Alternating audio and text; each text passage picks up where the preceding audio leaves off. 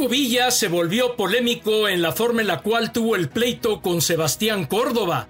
También, sin duda alguna, su emoción cuando finalmente el equipo de Cruz Azul rompió la sequía y llegó a ganar el título, lo hizo desbordarse en pantalla y bueno, prácticamente lo hizo volverse loco. Y es que también los que estamos detrás de un micrófono tenemos nuestro corazoncito, tenemos nuestra preferencia. La segunda parte de mis memorias con Paco Villa.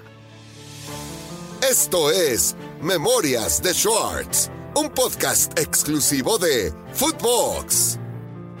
Aquí en la segunda parte de la plática con Paco Villa, famoso narrador y compañero de fútbol, dentro de estas memorias, bueno, para que se den cuenta que sí, nuestra posición, nuestro trabajo es realmente privilegiado, pero es una dura carrera donde se pelea contra muchos objetivos, donde se pelea contra sobrepasar muchas barreras, donde indiscutiblemente nunca hay que bajar la guardia, porque entre más alto se llega, más humilde se debe de ser. Y después de tener un éxito, nadie se puede confiar de que por ese éxito uno va a tener la permanencia eterna o va a conservar el trabajo. Aquí, la segunda parte de esta interesante plática con Paco Villa. Yo sé, y se lo dije en la plática que tuve con él en este canal, de que hubo algún momento en que él quería renunciar, me lo dijo varias veces, igual te pasó a ti en algún momento, igual me pasó a mí, porque esta es una carrera de resistencia, es una carrera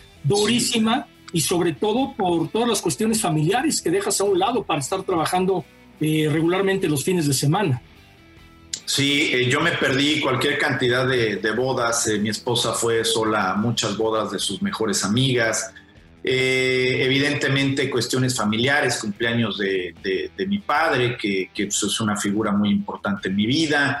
Y así, o sea, te puedo decir 1001 eventos que personalmente me perdí por estar o en San Luis o en Aguascalientes. Para mí, sobre todo, digo, hoy tampoco creas que suelo pedir permisos, Fernando. O sea, si hay, se da, yo quiero trabajar siempre, quiero estar siempre, a menos de que sea algo muy anticipado, muy avisado, muy platicado con mis jefes. Yo quiero estar, pero entiendo que esta es una labor permanente y si te sales a un lado, pues el que se va perdió su lugar, ¿no? Entonces hay que estar permanentemente ahí. Es como la lesión de un jugador que es titular y después va a la banca y le cuesta regresar, como por ejemplo ahora le pasa a Héctor Herrera, ¿no? Por poner un ejemplo. Pero ¿cuál crees tú que ha sido el mejor partido que has disfrutado en tu narración? Fíjate que hay partidos muy representativos, como aquel México contra Panamá, con el regreso fantástico de la anotación de Raúl Alonso Jiménez, que la gente cree que ese es un partido que yo disfruté mucho. Yo estaba muy malo, yo no sabía, pero traía una influenza, me sentía muy mal, perdí la voz, y son partidos cuando pierdes la voz, que ha sido la única vez que me ha pasado, que te cuesta mucho trabajo. Yo te diría, Fernando, que para mí la medalla olímpica de México en el 2012 fue un momento muy especial. No la cambio por nada. Narré los primeros 30 minutos de ese partido, los siguientes 30 los narró Pietra y los últimos 30, como habitualmente se hacía en aquel entonces, los narró Enrique. Los últimos 30 los viví como aficionado, plenamente como aficionado, atrás de esta cabina que hay en Juegos Olímpicos que conocemos de transmisión, que es muy pequeñita, que hay 3 lugares, hay 3 diademas y los demás pues tienen que estar aparte. Transmitía a Javier Alarcón, transmitía a Miguel Gurbitz y transmitía en ese momento también el Perro. Entonces Pietra y yo quedamos atrás. Yo lloré, te lo confieso, la única vez que he llorado en una transmisión fue ahí, pero ya plenamente como aficionado. Pero disfrutar esos primeros 30 minutos, que además Aquino le manda ese servicio a Oribe Peralta para marcar el gol al arranque del partido, para mí ha sido insuperable. ¿Y el peor? El peor partido que he narrado. A ver, ¿no? Somos humanos. A ver, el peor partido que he narrado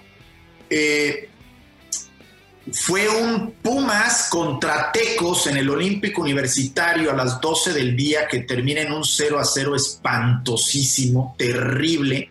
que termino diciendo, después, no es que me haya arrepentido, creo que debí de haber modulado lo que dije, pero terminé diciendo la transmisión. Me dio pena haber transmitido este partido para ustedes. Señores de Pumas, señores de Tecos, no intercambien playeras, porque vi en algún momento que estaban intercambiando playeras jugadores y dije, esas playeras del juego del día de hoy deberían de quemarlas. No sabes lo que despertó ese comentario, Fernando. Me reclamaron Duilo Davino, que estaba lesionado, que jugaba para Tecos y estaba en Zapopan en ese momento. Braulio Luna, que estaba creo que suspendido también. Me reclamaron de una manera increíble en redes sociales, todavía no se retiraban, y la gente, pero mucha gente, Fer, me aplaudió lo que dije porque había sido infumable. Ese fue el peor partido que transmití.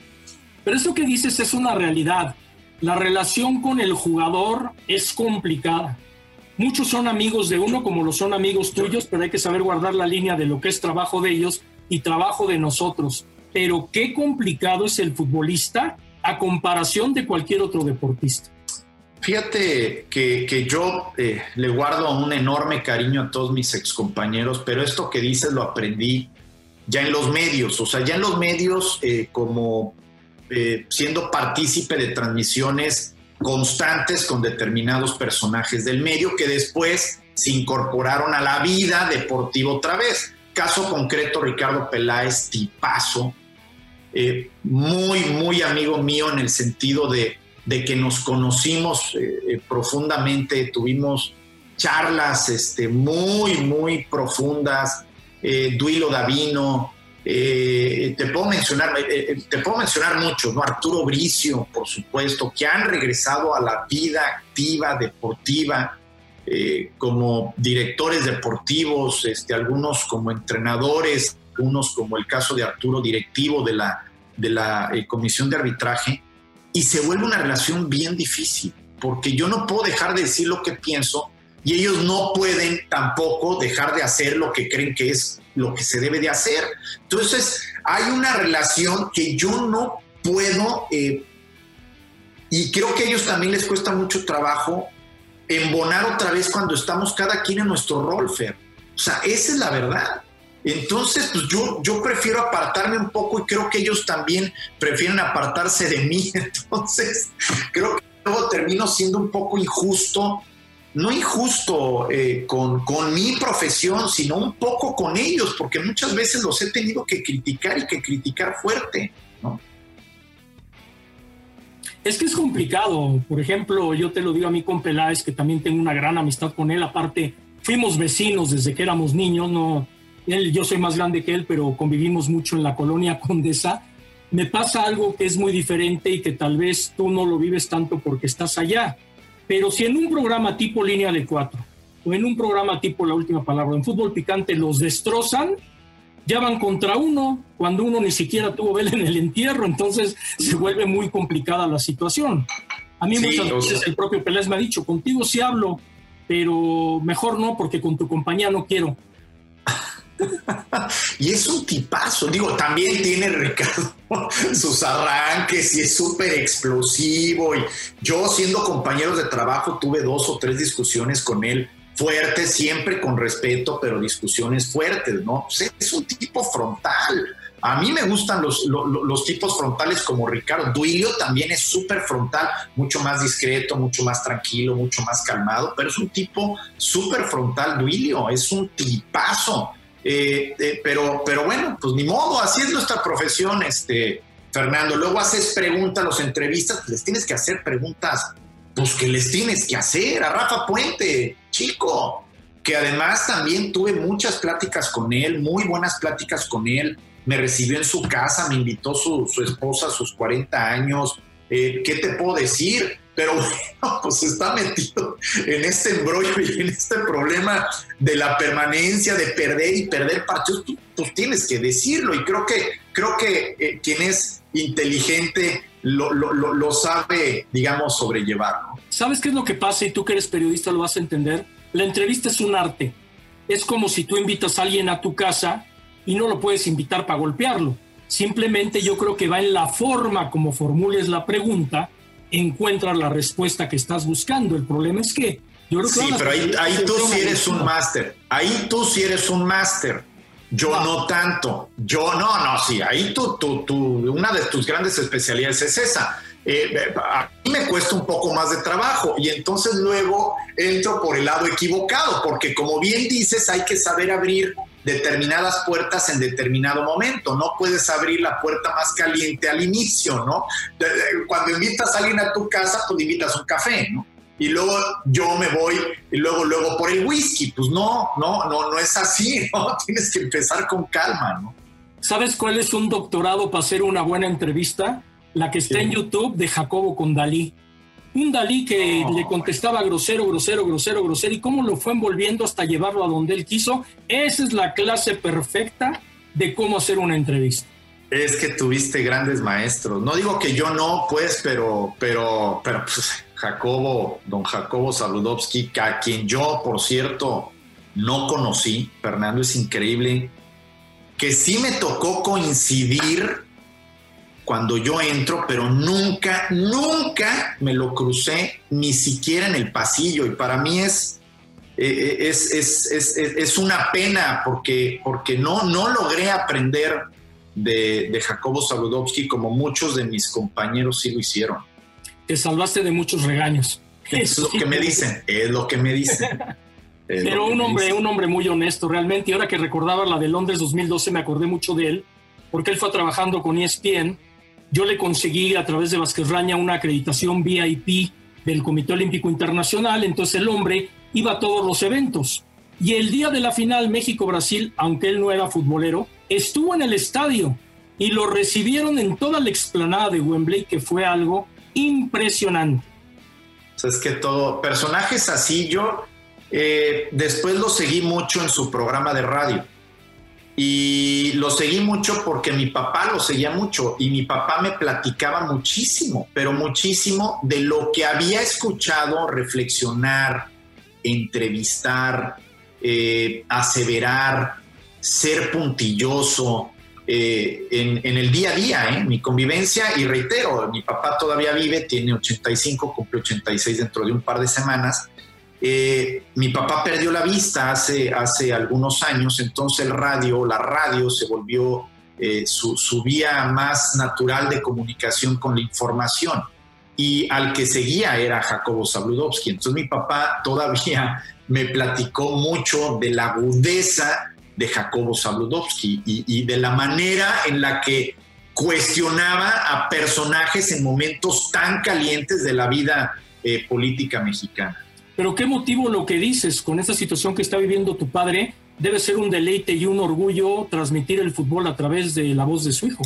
Sí, fíjate que me he vuelto incluso un poco más, tratando de ser un poco más preciso en la descripción, aunque tú sabes que la televisión no es de tanta descripción, pero he tratado de repente de meter ciertos elementos que a él...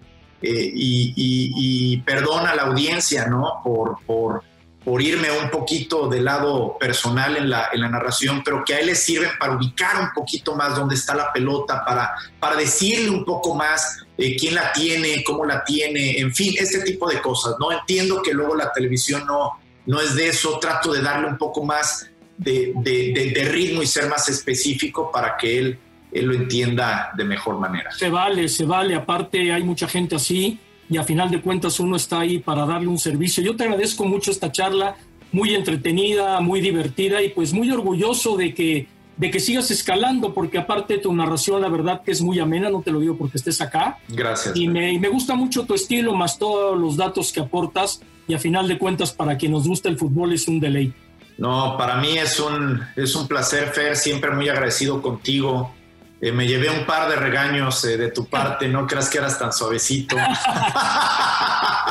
Ya, ahora sí ya lo soy, de viejito ya lo soy. No, pero siempre muy agradecido por las oportunidades que me diste, Fernando. Te mando un abrazo. Yo nada más abría la puerta y cada quien se ganaba su lugar, porque yo siempre he dicho que el que no ayuda es inseguro de sí mismo. Gracias, Fer. Te mando un abrazote, gracias. Igualmente, chao. Esto fue Memorias de Schwartz, un podcast exclusivo de Footbox.